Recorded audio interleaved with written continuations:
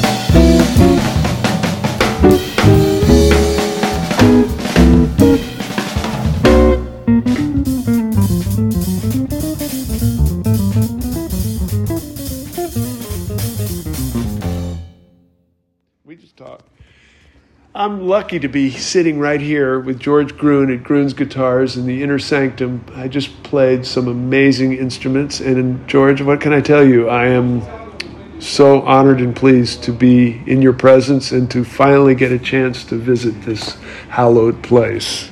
Welcome to Guitar Wank. Oh, thank you. And I guess I could say welcome to my padded playpen, because in many ways that's sort of what this place is for me. This is the hobby that got out of hand, and we'll have our 50th anniversary coming up in January.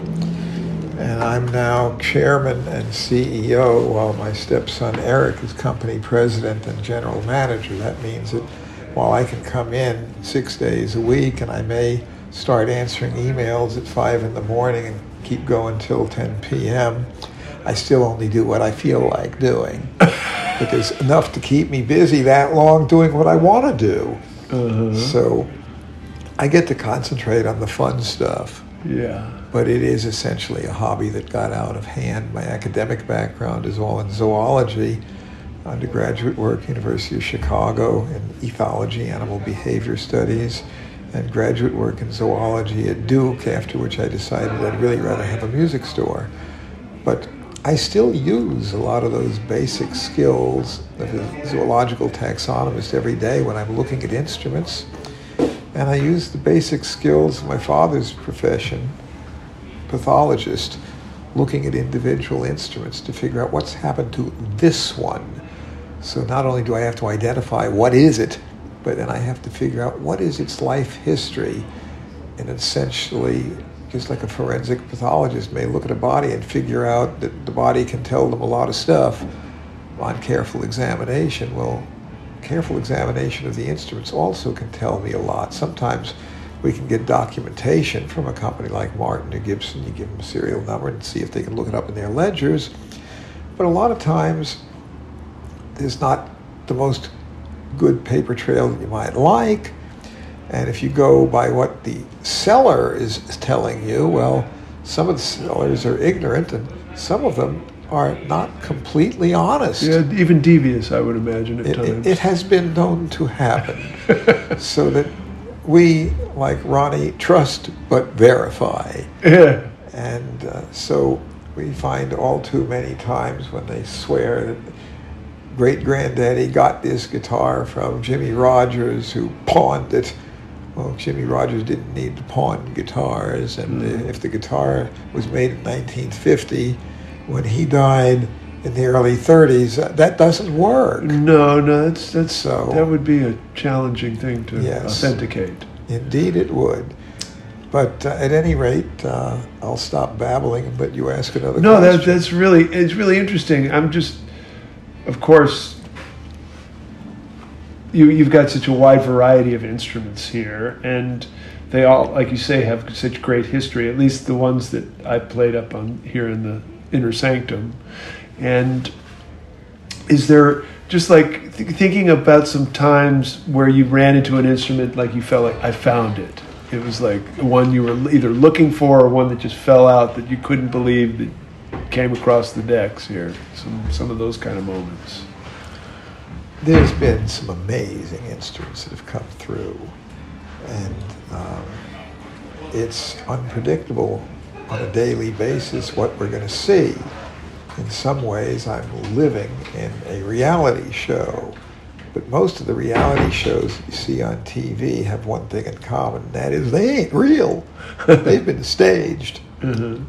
Pawn stars and whatever, that's not random walk-in. Right. They check around and have done their research before anything's ever filmed. Or that American, the pickers, when they call me periodically, they've been sometimes weeks in advance lined up what they're going to show that week and who they're going to visit, and they've already sent photos around to see what's what. You know, it's not just a random newly seeing them when they tape it. But at any rate, we find all sorts of things. Like upstairs in repair, we have a 1836 Martin that we've just finished restoration. We're working on an 1842 Martin up there, and some really interesting pieces. We have, even in the office here, I've got 3 Lohr signed F5 mandolins. I have a 1923 and 2 1924 models here in the office right now. And those are pretty much the holy grail of mandolins. Just a couple of weeks ago, we sold a 1940 D45 Martin. And downstairs on display, we've got Mission Control, the most famous of the basses that Phil Lesh played with the Grateful Dead. And that's one that I found from a random email that was sent asking, would we be interested in this thing? And it was disassembled and it needed restoration. And it was worth checking because it turned out that it was the most important electric bass used by the Dead. Mm-hmm. So that maybe profitability was one of the best investments I ever made in an instrument. But on the other hand, times have changed a lot, because when I opened up the store in January 1970, a 30-year-old guitar was 1940. Yeah. Today, a 30-year-old guitar is 1989, and that's not vintage at all. In fact, the term vintage is almost obsolete in a way, because there's no particular age that an instrument has to be good, to be interesting or collectible. For example, Jimmy DeKister died in 1995, and some of his greatest instruments were made right before he died. Mm-hmm. For an individual luthier, his best work is likely to be his newest. He's got more years of experience. For a company like Martin, some of their best work might have been made quite a few years ago. Martin had been in business for 100 years in 1933. And the people who made them at the start and the people who made them in 1933 have one thing in common. Either way, they'd be dead now. Now, Martin is making, I think, some of the best guitars they've made in the past 70 years right now. They're not better than what they made in 1937, but that was more than 70 years ago. Some of their best steel string guitars for their true golden era would be late 1920s, about 1928 through late 1938 would be their absolute most sought after. But the fact is, that's only a 10-year period. You could expand it a bit, say, maybe 1927 or 28 up through 1942. But after 42, things were going downhill. And the stuff they made in the 70s and in the 80s were not nearly as good as what they make right now. They're making some very good guitars now. I can show you new Martins that I'm quite proud of, that are custom shop, that are made to my specs, but my specs without their wood and their workmanship still would not be great. Mm-hmm. To make a great instrument, first and foremost, you have to have great design. If you have a great design with poor workmanship and poor materials, you can defeat the great design. But if you have great workmanship and great materials with a poor design, that's not good. Right. You can be out in an airplane with 40,000 feet up in the air, and you can have wonderful titanium construction, the finest gold-plated fixtures and terrific workmanship, and if it's a bad aerodynamic design, you ain't going to make it home. Right. You'll die. So great design is first and foremost. If you have great design coupled with structurally solid workmanship where it's not going to fall apart, it doesn't have to be pretty cosmetically, but it might have glue oozing a bit, but it's solid. It's not going to fall apart. You got a great design, and you have mediocre but materials that will not fail. They're not pretty. They're not the best materials, but they're solid. They'll function. That's going to sound better than fabulous material and fabulous workmanship with a mediocre design. It's sort of like in military weaponry. If you have two armies opposing each other and each side has rifles, but one side has cheaply made rifles with plastic stocks and mediocre metal, but it's not going to fail during the battle. And the workmanship is sloppy, but it's not going to fail during the battle. It won't jam. It won't fall apart. It might only be good for 4 years, but wars generally don't last longer than that, or certainly battles don't. Well, the side of the AK-47s is going to beat the side that has lovingly handcrafted flintlocks. It took 1.5 years each to make, and has inlay and carving and engraving and everything going for it, except that it's a bad design by modern standards. It won't do what the other can do. Right. And you just look at things like the pre-World War II flathead master tone banjo. It's got a Zymac flange, alloy with zinc, and the flange is cheaply made, and frankly it would be better if it were brass, but they didn't do that. But the design works, and they are the best sounding banjos for bluegrass music ever made. And so it's nice if they just have everything perfect. And in pre-World War II Martins, they damn near did have everything perfect, although even there, they don't have an adjustable truss rod. So getting the action down and keeping it stable, just for the playability that some guys want, where they wanted to have strings damn near feeling like they're inlaid into the fingerboard, they don't do that, and the intonation on some of those is not as good as what they're doing right now. But the new Martins are, at least the custom shop models I designed, I can't complain about the design if I design it. But you know, I can only design within the parameters that they're willing to do, so I can.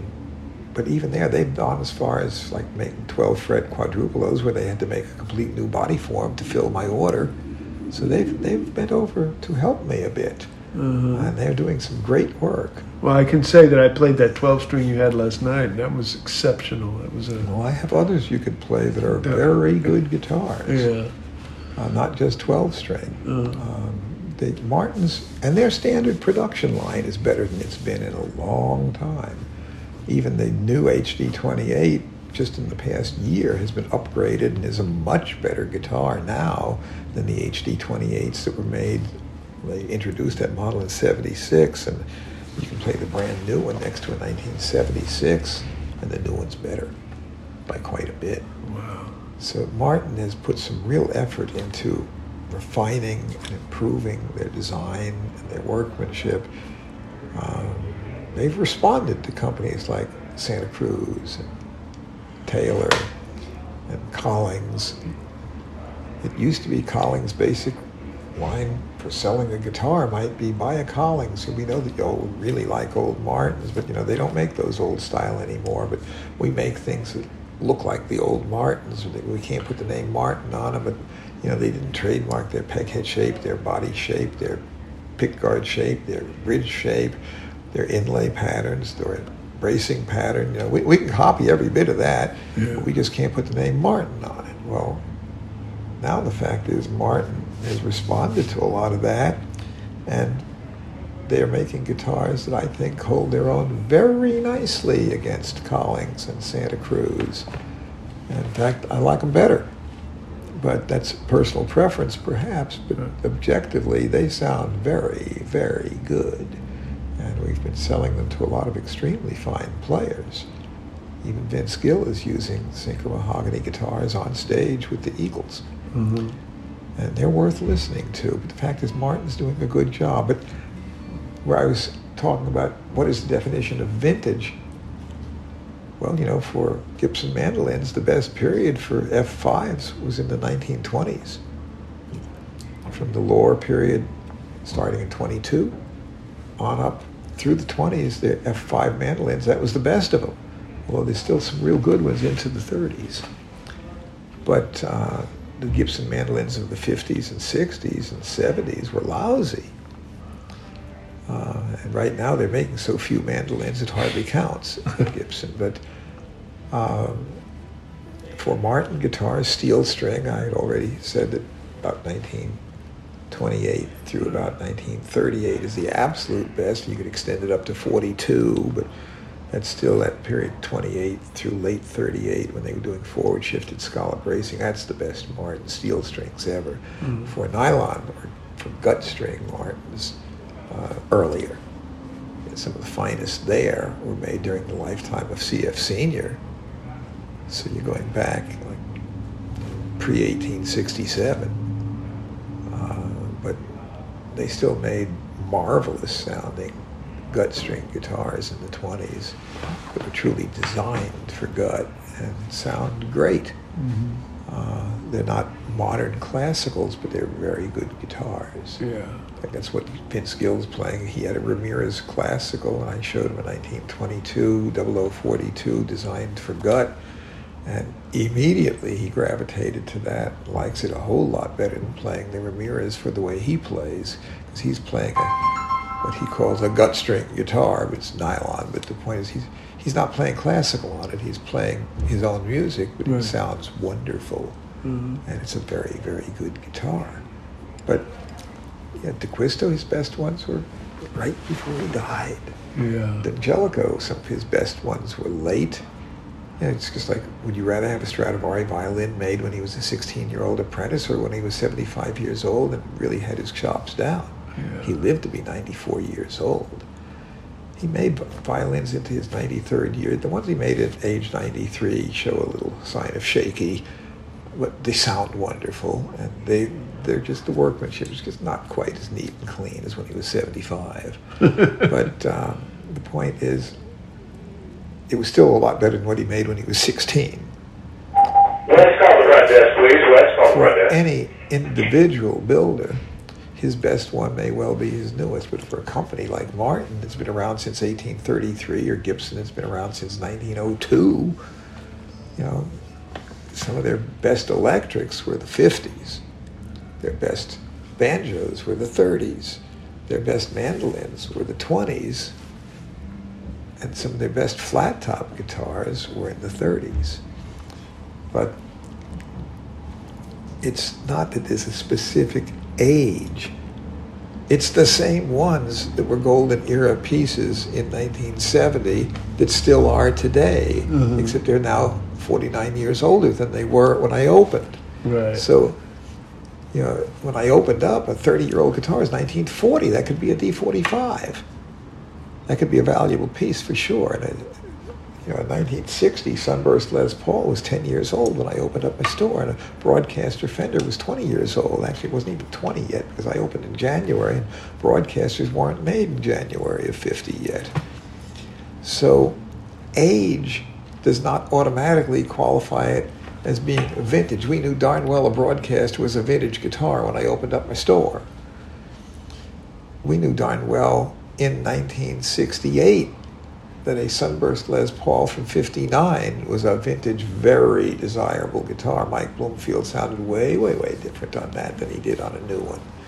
And there were already people well aware that the guitars of the 1950s were the best electric guitars ever, and that the new guitars in 1967 or 68 were nowhere near as good as the pre-CBS Fenders or the Gibson Electrics made when McCarty was there. So, anyway, what other questions have you got? Well, it's just so fascinating. I mean, your passion for it and your knowledge, of course. Obviously, the internet has really changed the game for you, I would imagine. Not necessarily for the better. Some things are a lot easier, and some things are far, far, far more bloodthirsty competitive now than they used to be. Yeah. And there's also chat rooms where people who don't know anything still feel that they can voice their opinion and criticize. It really kind of galls me if I have something that I've just listed and I have chat rooms discussing whether it has a crack in the top. They could just call me up and ask, but they'll speculate from the photos, oh, it has a crack. Well, no, it might have been a dark grain line. And or they'll discuss whether the price is fair or not. They just get into all sorts of things that, if you really want to find out, you could send somebody over to actually look at it. Or you could just call me and ask, hey, George, does it have a crack in the top? That line there in the neck, is that a crack or is that a grain line? And all too often, there are dark streaks in species of maple or spruce. Some of them in a photo might look a bit like a crack, but if it has a crack, we'll tell you. If it has a crack, it probably says so in the description. But anyway, the internet can make life more difficult. It also means that everybody seems to think everything is an auction. And they think whatever price that you're asking, that's your starting point.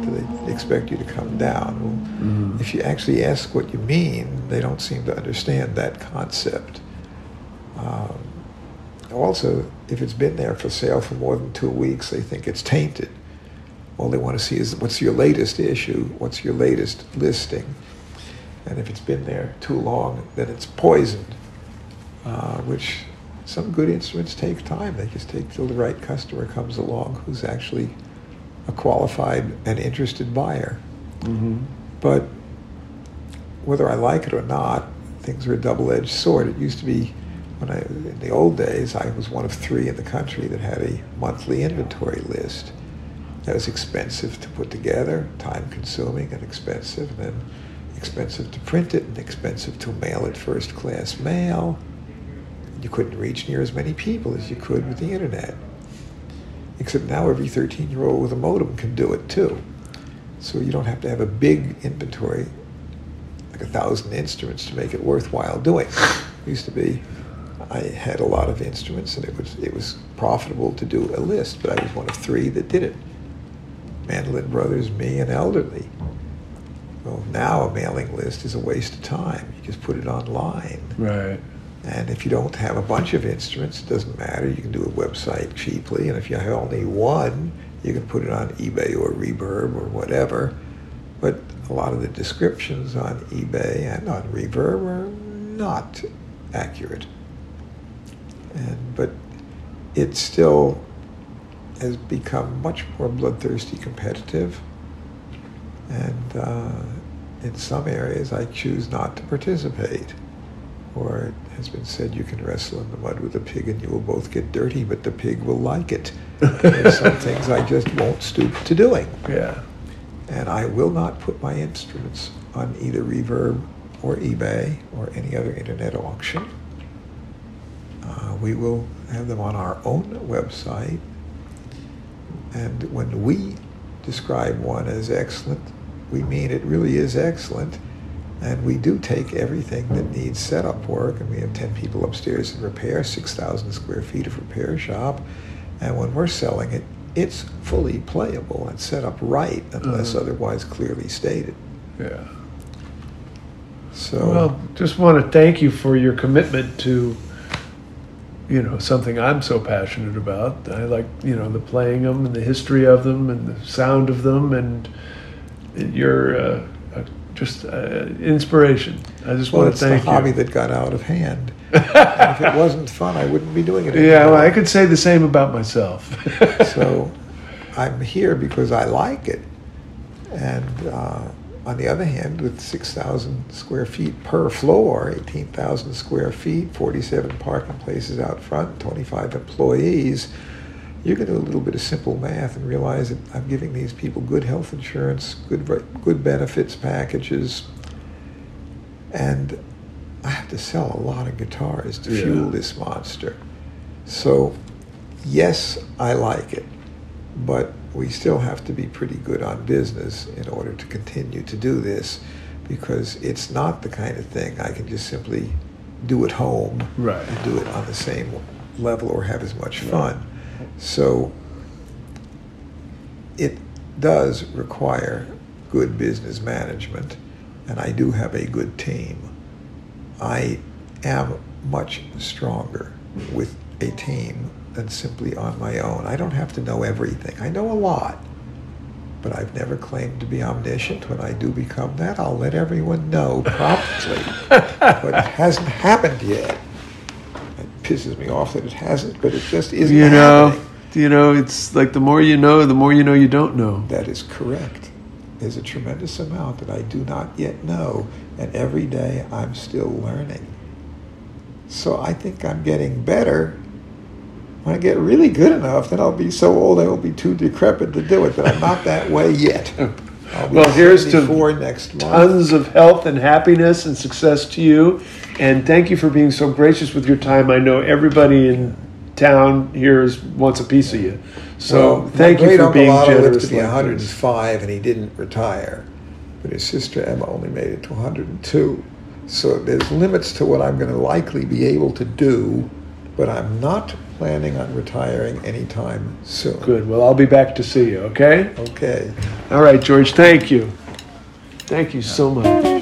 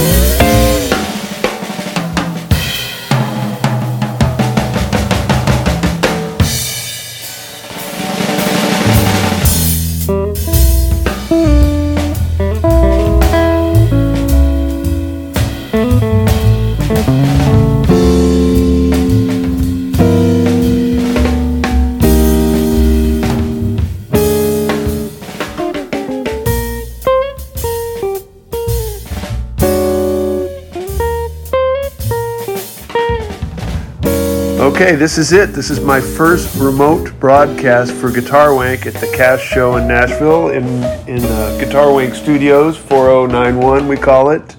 It's rather posh, really, for compared to our normal studios. Yeah. Of course, it's early in the morning, so we're not going to be drinking. I would like to, well, then again, maybe we will. Especially once Tim has to hang out with me for a little while. Probably will drive him to drinking. I am really fortunate to bring to you guys Tim Thompson, somebody who I knew about but never had gotten here till last night at the show. He played with his son Miles, and it was extraordinary. It was really great. So welcome to being our first, well, I guess you're the guinea pig, sort of, you know what I mean? Thank you. And welcome to Guitar Wank, and tell us a little bit about you, because, damn, I should have known a lot more. I'm remiss in my education. Well, thank you. Welcome to Nashville, by the way. Thank you. Yeah, I know you've been here before, but you said it's been a while. It was back before the turn of the century. Yeah. Right. So I moved to Nashville. I don't know how far back you want to go. I mean, I started when there's 7 kids in our family, 7 siblings, 2 brothers. I have 2 brothers and 4 sisters, and everybody was into music. Played, the 3 boys. We all played professionally, and so when I was growing up, my oldest brother's 9 years older than me, so he used to, for birthdays and Christmas, and I'd get George Benson records and Joe Pass and Pat Martinez. So when I was 10 years old, I was listening to those And you're guys. from Nashville? No, actually I'm from, I was born in New York, Niagara Falls. Oh, okay. Actually, people from upstate New York will know where Lockport is. That's actually where I was born. It's 15 or 20 minutes from Niagara Falls. So I lived there till I was 4, and then we ended up in northern Minnesota. Oh, okay. Yeah, up on the Canadian, not just about an hour from the border. So, but there's, in that area, it's like the Iron Range. There's tons of clubs to play at because there's just a lot of drinking. And, like in my hometown, 5,000 people. The main street, I think, at when I was in high school, there were 22 bars, within a 3-block range. So, ooh, my kind of place. Yeah, so a lot of places to play. And so, really, I mean, I worked a lot as a musician in high school, So, but and then I got to go see.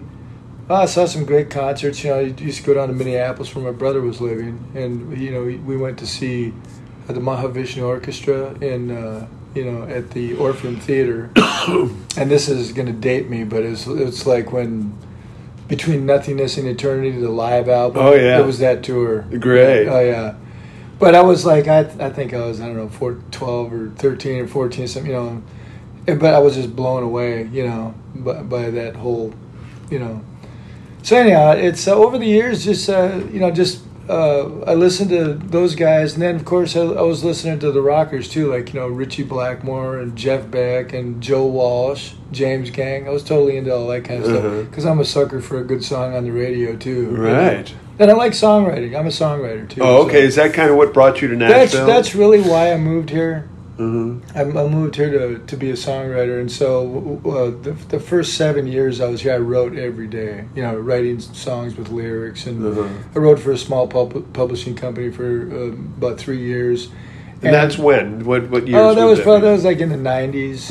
Like in the early, kind of mid 90s. Before it really kind of became what it is today. Yeah, right. Yeah, so. I mean, well, the thing is that it's like when I got here, you could actually.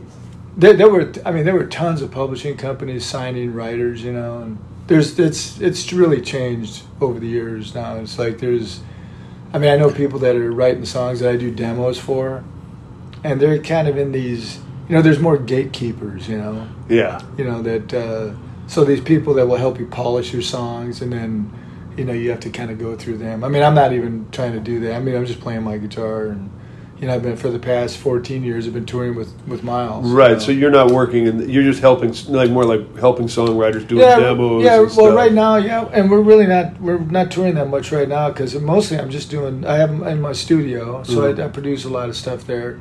And I'm producing a lot of my own material, just like instrumental, like smooth jazz, and then like solo guitar pieces. And some of them I do myself, and some of them I record with other people too. Like we'll do a duo. We'll just write some melody that's not nothing too complicated. But there's the whole Spotify world is kind of opened up to where you can actually make money on it if you. If you get enough spins, you got to get a lot of spins. Wow, you're the first person I've ever heard say that too. Yeah. Wow, that's a first for me. I hear about like 2 million spins getting you like $1,500 or something. Yeah, well, which is not bad, but 2 million spins, man. Well, it's a lot of work to get that. Well, the trick is to get on some big playlists, and if you can get on a Spotify playlist, that's even better because they have like millions of followers, So people that are listening to these playlists all the time, So, but I'm into all kinds of different music. I like all kinds of. I like classical. I like Western swing, jazz. Well, it was. I got to admit, I went to the show last night, and this is, of course, my first cast. Right, and I'm walking around. I'm basically hearing, Chet Style playing all the time here. It's just like I went out the room, and in the hallway they were doing it. It's just everywhere. Right. Yeah. And when I saw the show, and you and Miles got up and played, and I hear like Steely Dan. I hear some bossa, I hear some samba, some choro, I hear Chick Corea, I hear Birdland. You know what I mean? I'm like, going, whoa, maybe it sort of shocked me. Yeah. Well, not how great you were, but that it was here, and it was. Like nobody, booed you off the stage for doing it. Well, it's the fingerstyle thing, and Chet Atkins was. He's of course one of the big guys I listen to as well. And I was admittedly introduced earlier to Joe Pass and Pat Martino, and Chet Atkins came later. But the thing is that really anybody that's playing fingerstyle Chet Atkins has somehow affected that. Totally. He's influenced them. Totally. Just, if you just play the guitar. I'm a real, not a. I do some of that. Right. Yeah.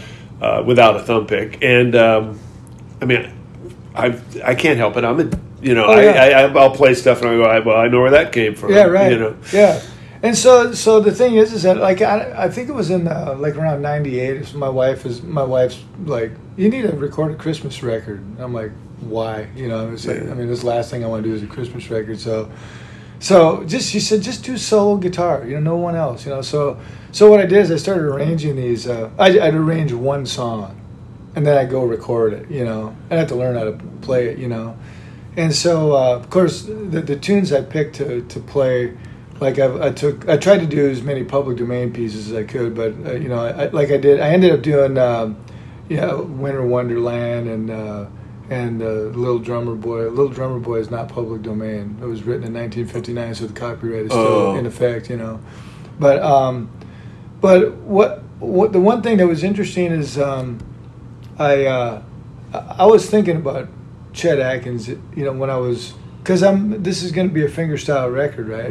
I'm using a thumb pick. I didn't use a flat pick on it at all, and play with my fingers, and so I was doing I did several 6/8 pieces, So how do you do the alternate thumb pick with six? I never thought, well, you can't do that, right? Because usually when you hear Chet, it's boom, boom, boom, boom, right, it's 1-5 or 1-1, 1-5, 1-5, 1, like that. So I'm going, bum bum bum bum bum bum bum bum bum bum bum, and I'm just like, I'm just making sure that I'm landing on the bass note when I switch chords, Mm-hmm. But it worked great. So I did, We Three Kings like that, and so anyhow, so and then after that I did a all hymns record, because the distributor that distributed my Christmas record, they asked if I'd do a hymns record. So I did the same thing. I picked all these old, like Ave Maria, that's in 6/8. Did the same thing with that, and so anyhow, that's kind of how it all got started for me with doing, like, playing fingerstyle and using a thumb pick pretty exclusively, Now I don't, when I'm doing studio work, I use flat picks. I have a little pouch of picks that I, it kind of depends on what I'm doing. Some are thicker, some are made out of different material, and they sound different, Some sound brighter, so that kind of thing. Right. But, well, I'm staring at your contraption. So this is okay. So I'm looking for people who are not seeing. Of course, I'm so good at radio here. I'm looking at a thumb pick. I'll describe what I see first. It's a thumb pick, kind of. I mean, it's a flat pick, just like I usually use. Although this is a blue chip. It's a blue chip pick. And it's got a metal that seems to piece of metal, like sheet metal, that's riveted to it, and it's bent around like a thumb pick house. It's actually not riveted. Oh, what is that? Okay, so those two little dots. So the blue chip makes the pick. And they also make the band. Oh, it's a band. So this band, you see, it says blue chip right. Of course I can't read that. So I met these guys at Winfield at the music festival. Right. That's where they have the fingerstyle. Right. The finger picking. So anyhow, the thumb pick that they have is really geared more for dobro players or that kind of, and it's got kind of a hook on it. Yeah. And I was trying to flat pick with it, and it just kept getting caught on the strings. So what I did is I grabbed one of his flat picks, one of the big triangular ones, and just stuck it in there and tried to play. And I'm like, is there any way that I can just get the band and the pick separately? So he just took his knife out and carved off the rivets and gave. So there were rivets. That's what those holes are. Well, that's how he makes them. So okay, and you epoxied it or something? So what I did is I went to Home Depot. Mm-hmm. I'm in Home Depot. Music store. Yeah, it is. I went to Home Depot and I got some exterior 2-sided tape. It'll hold up a mailbox. So I just cut a little piece of that and put that on there and just squeeze it on there. So when the pick is on, it's snug. Yeah. But I can move it. I can reposition it if I need to. So, but when you do it, it positions the band. No. It just moves. It moves inside there. It moves the pick because it's not riveted. It's just 2-sided tape. Oh, I see. And eventually the tape, like after about 6 months, I'll pull this off. And need to do it. Put a new piece of tape. That's it. Wow. When I showed him this, he's like, Matt.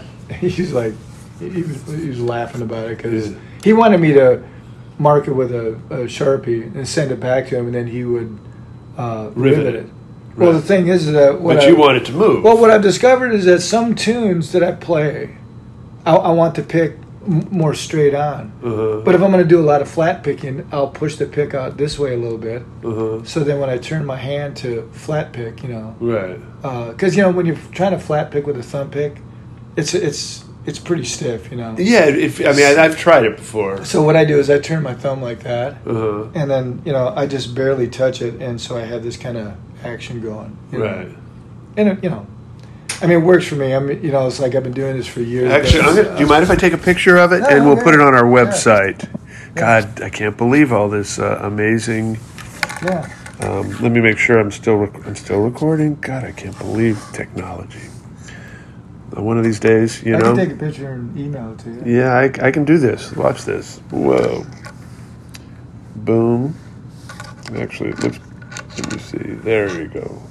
We don't want to give away too many trade secrets. We just want to show everybody. That's okay. It's not really a secret. It is. It was. I did a video for a guy when I was teaching at Steve Kaufman camp, and there's this guy.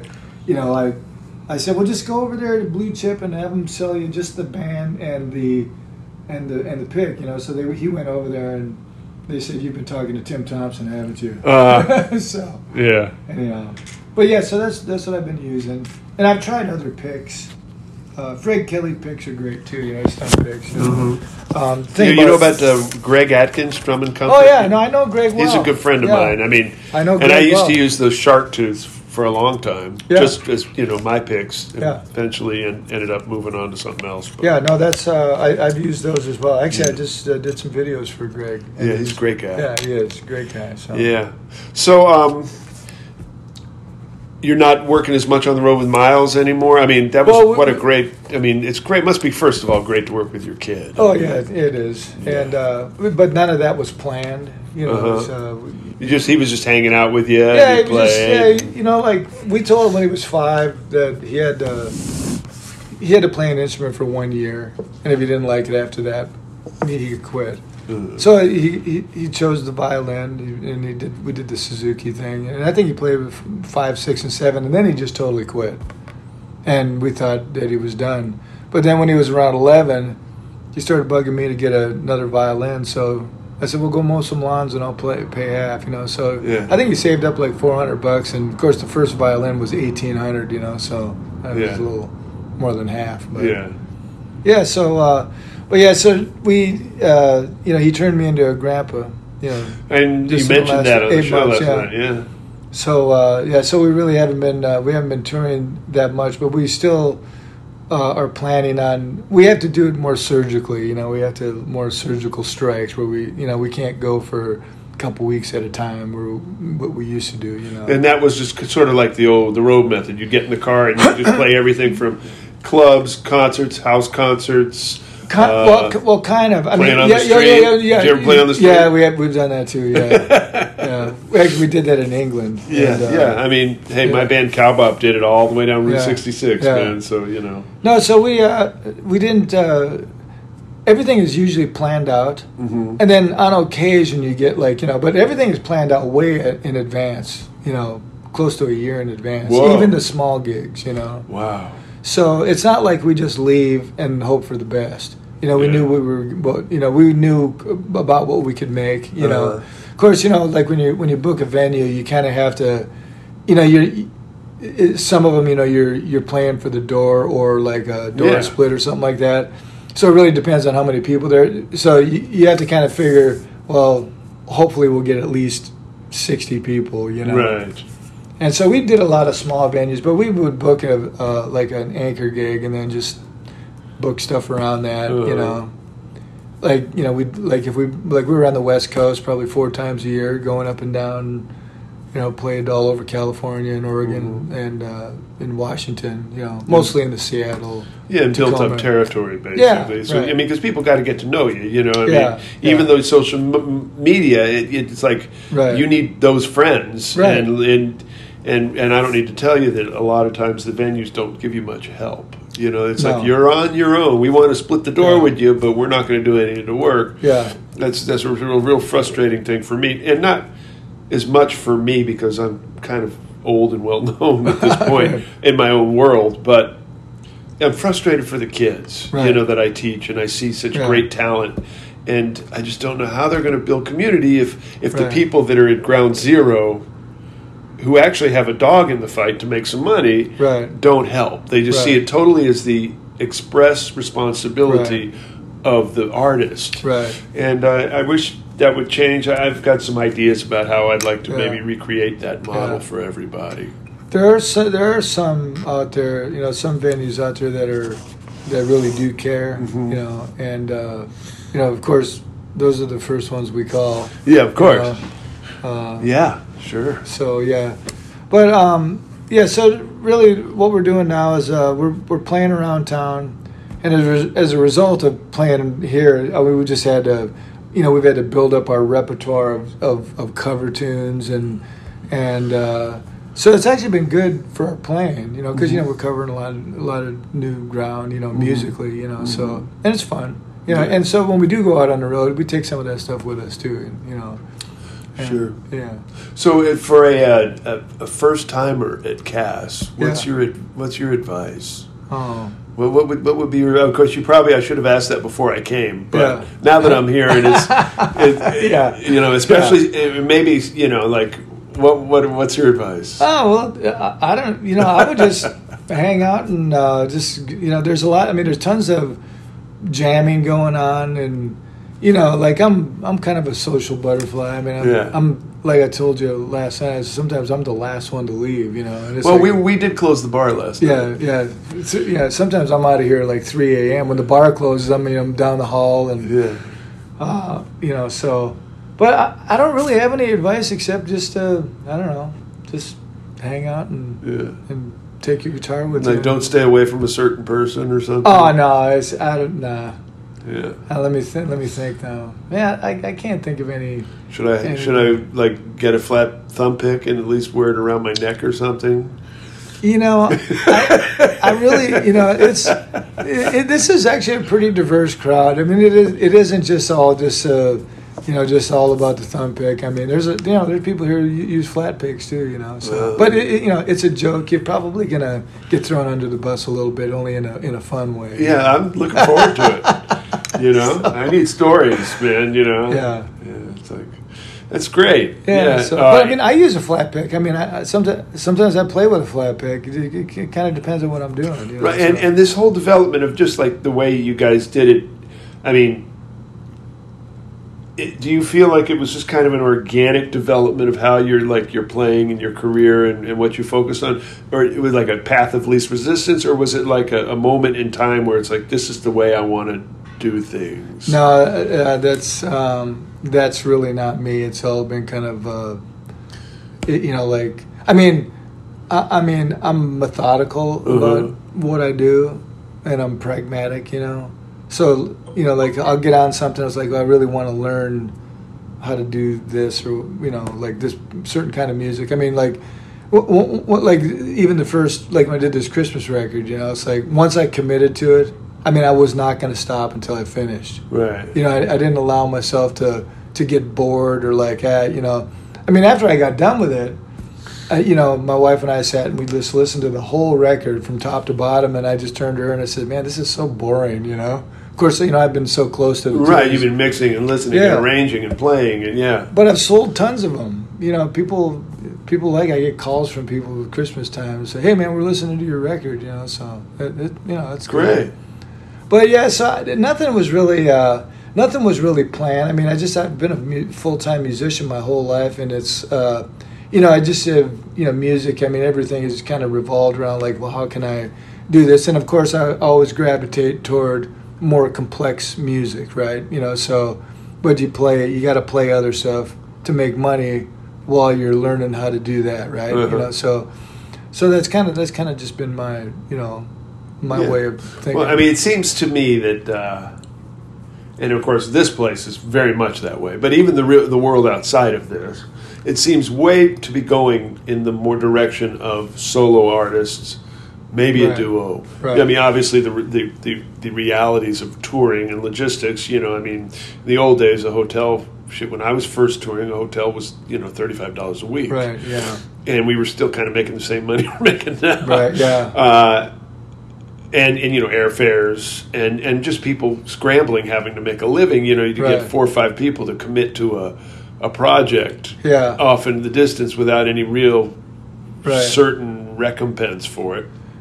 But that whole thing, I mean, it seems like the world is going Yeah. in that way, just the economics of it. Right. Yeah. Well, like a lot of the festivals that we've played at, Yeah. there's more and more, solo and duos. Like seems like there's fewer bands, but with Miles and me, of course we're family, so it's like we're in the car. Yeah. If you're going to be spending that much time with somebody, it better be somebody that you get along with. Yeah, for sure. And we've mentioned it many times. It's just way easier, like, to do it with a small, group of people, with like two people, or yourself. I mean, and playing solo guitar, there's, it's because you're the band, right? You're playing the bass notes and the melody, and so it's like that's the whole point of that, like you want to do that solo because that's you got control of everything. Well, and that's the point of what you're doing. It's like, well, I'm gonna try and figure out how to play Birdland just on six strings, Right. And it's a 5-piece band that you're Right. extracting all this, Right. So it's a challenge to try and figure out like what parts, how you can be more convincing about your arrangement. So you really have to kind of pick and choose what you. Oh yeah, for sure. And I mean, I noticed, like, for instance, you play with Miles, who's playing either a mandolin. He actually last night mandolin most of the time, and some fiddle. Obviously, the amount of rhythm accompaniment you get during your solos is far different than the density of accompaniment he gets in his solos. Right. And yet, it was really interesting to see the way that the balance of that worked throughout the show, and I imagine that informed how you approached your solos. I mean, right? I mean, you didn't think about it maybe like consciously at first. You just did it, but then, I mean, it did obviously come into your mind like, well, this is kind of how I want to set shit up. This is how I want to write. I mean, it seemed that to me. Right. Yeah. Well. Okay. So and that's actually a really good point, because that's something that we were forced to think about, because it's like when he first started playing with me, like I was doing all solo guitar stuff, then he'd get up for one or two songs, and I used to use a looper, so I'd record the changes, me playing rhythm, but it was like, to me, it was like, this is just too synthetic, It's like I want, we want something real. So I said, you really need to learn how to play rhythm with that thing. And he was just playing violin at the time. So I was teaching this rhythm class, how to play, rhythm guitar, is how to think like a drummer. It's like you want to emulate the kick, the snare, and the hi-hat, and you're playing, right, when you're playing rhythm. And so I was telling Miles, like when we were first trying to, first of all, pick the first. He can only play 2 notes at a time on the violin. Right. So I said, you got to pick the 2 most important notes of the chord that you're playing, and then and figure out how you're gonna play rhythm with your chopping with his bow. Right. So I made him. And when I teach this class, I make I'll point to people in the room. So okay, I want you to sing this groove. So I make them do stuff like. Right. I said, okay, now play that. Play a G chord using that rhythm, right? And so they would play what they thought without singing it, right? And, and of course, it doesn't sound like it. I says, no, you need to internalize it, sing it. Yeah. So when Miles started learning how to play rhythm, that was our approach. And he didn't want to sing it at first, but the first time that he was able to actually as soon as he was able to sing it, he was able to play it almost instantly, And so as we started, so he got better at playing the chords, and so then we're faced with this. Okay, I'm playing rhythm and this nice big full sound, and then he starts chopping, and I'm going to play a solo, and all of a sudden the bottom drops out. Right. So it's like, at first, I was in a hurry to fill the gap, Yeah. So I'd start. You overcompensate, and then I'm not playing as well because I'm still trying to. You're trying to still be the rhythm guy and take a solo. And I quit doing that. I just decided, okay, I'm just going to let him. So sometimes I'll just stop and not really play much and just let him establish, the rhythm, so that it's not turns into a cluster. So I don't know. Am I making any sense? No, totally. I mean, that's the question I had. I mean, as both performers and, as players, even jazz musicians, as improviser, I think the arranging aspect, the strategy, right, when you go to play something, how are you going to play this solo? How are you going to play this rhythm? How are you going to make this song progress through the story and end? I mean, there's a strategy there.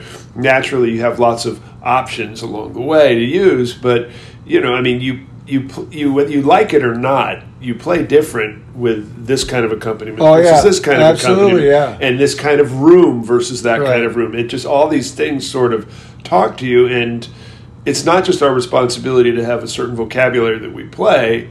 It's our responsibility to kind of, as jazz musicians or whatever, live, performing musicians, to kind of strategize the best way to work in this moment. It'd be wonderful if we had our bedroom studio, and we always had that sound, and we always had exactly what we want. But we know we don't get that. Right. I mean, the pickup goes weird, whatever. We got all these things that we're always dealing with, and ultimately it has to serve the story we're telling, and we ultimately should strategize, in my feeling, for a victory. Right. Yeah. Even if, like, okay, we got 3 broken strings, well then I'm gonna play on the others. Right. Exactly. And make the most out of it. And and to me, that was what I really enjoyed about the way you guys were working together. Was like, I really sensed, like, I know this guy can play a lot of different ways, but like, they were making what they were doing really work, and never boring. It was always going new places. And I mean, I just want to tell you, I really appreciated that. Well, the one thing that there's like we did. Over the years, we kind of developed a little formula, and part of the formula is that, okay, when we're doing these tunes, it needs to be seamless between our solos. Like, if I start a solo, it needs to be seamless. The groove has to be the exact same groove. There can't be like, because you played with another guitar player or another rhythm player. As soon as and you're playing a certain rhythm, and then as soon as it goes to them, it's like all of a sudden the rhythm has changed slightly. Even you know what I mean, and it can throw you off. So with us, it's like, I'm like, and I've stopped in the middle of a song and said, no, this is the groove. It's sing it. It's like, and then he gets pissed, and it's like, so. But the other thing is being seamless, and the other thing is like a lot of the lines that we play, we play them in unison as opposed to playing harmonies, because the unison just seems to have more power to it, like when you're both playing the exact same line. Oh, for sure. On occasion. Like in Tico Tico. Yeah, you had a couple of harmonies, but it was mostly, and I agree with that. I mean, sometimes harmony in a small group without accompaniment, it actually loses power. It makes it. It's kind of like like when you overproduce something. Like I've produced a lot of music. I've produced like a lot of projects, like for independent artists and that and it's like everything you add to the mix on everything else gets smaller. So the fewer things you have in there, they're all going to count, And so we kind of, that's kind of our approach just with what we're doing too. Yeah, totally agree with that.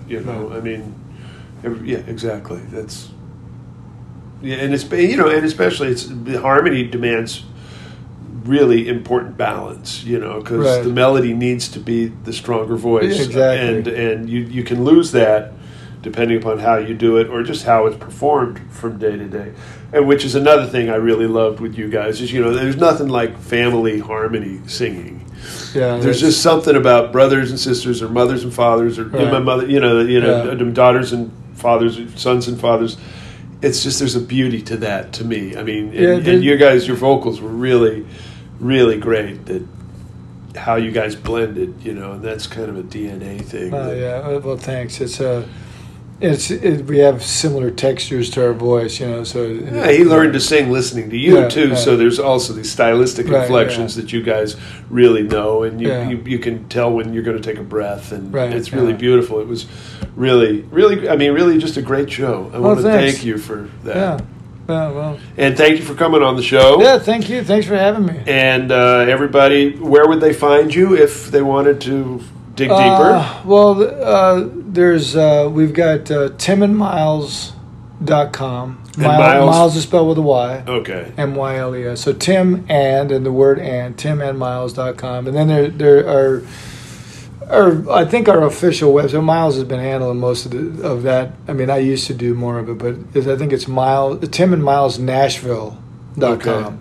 Okay. That's a better looking website. All right. Miles okay. so, great. Yeah. And look forward to continued success. Hope I get to play with you sometime. Yeah, well, we need to do that. So, Yeah. Yeah. All right. Yeah. Thanks a lot. Oh.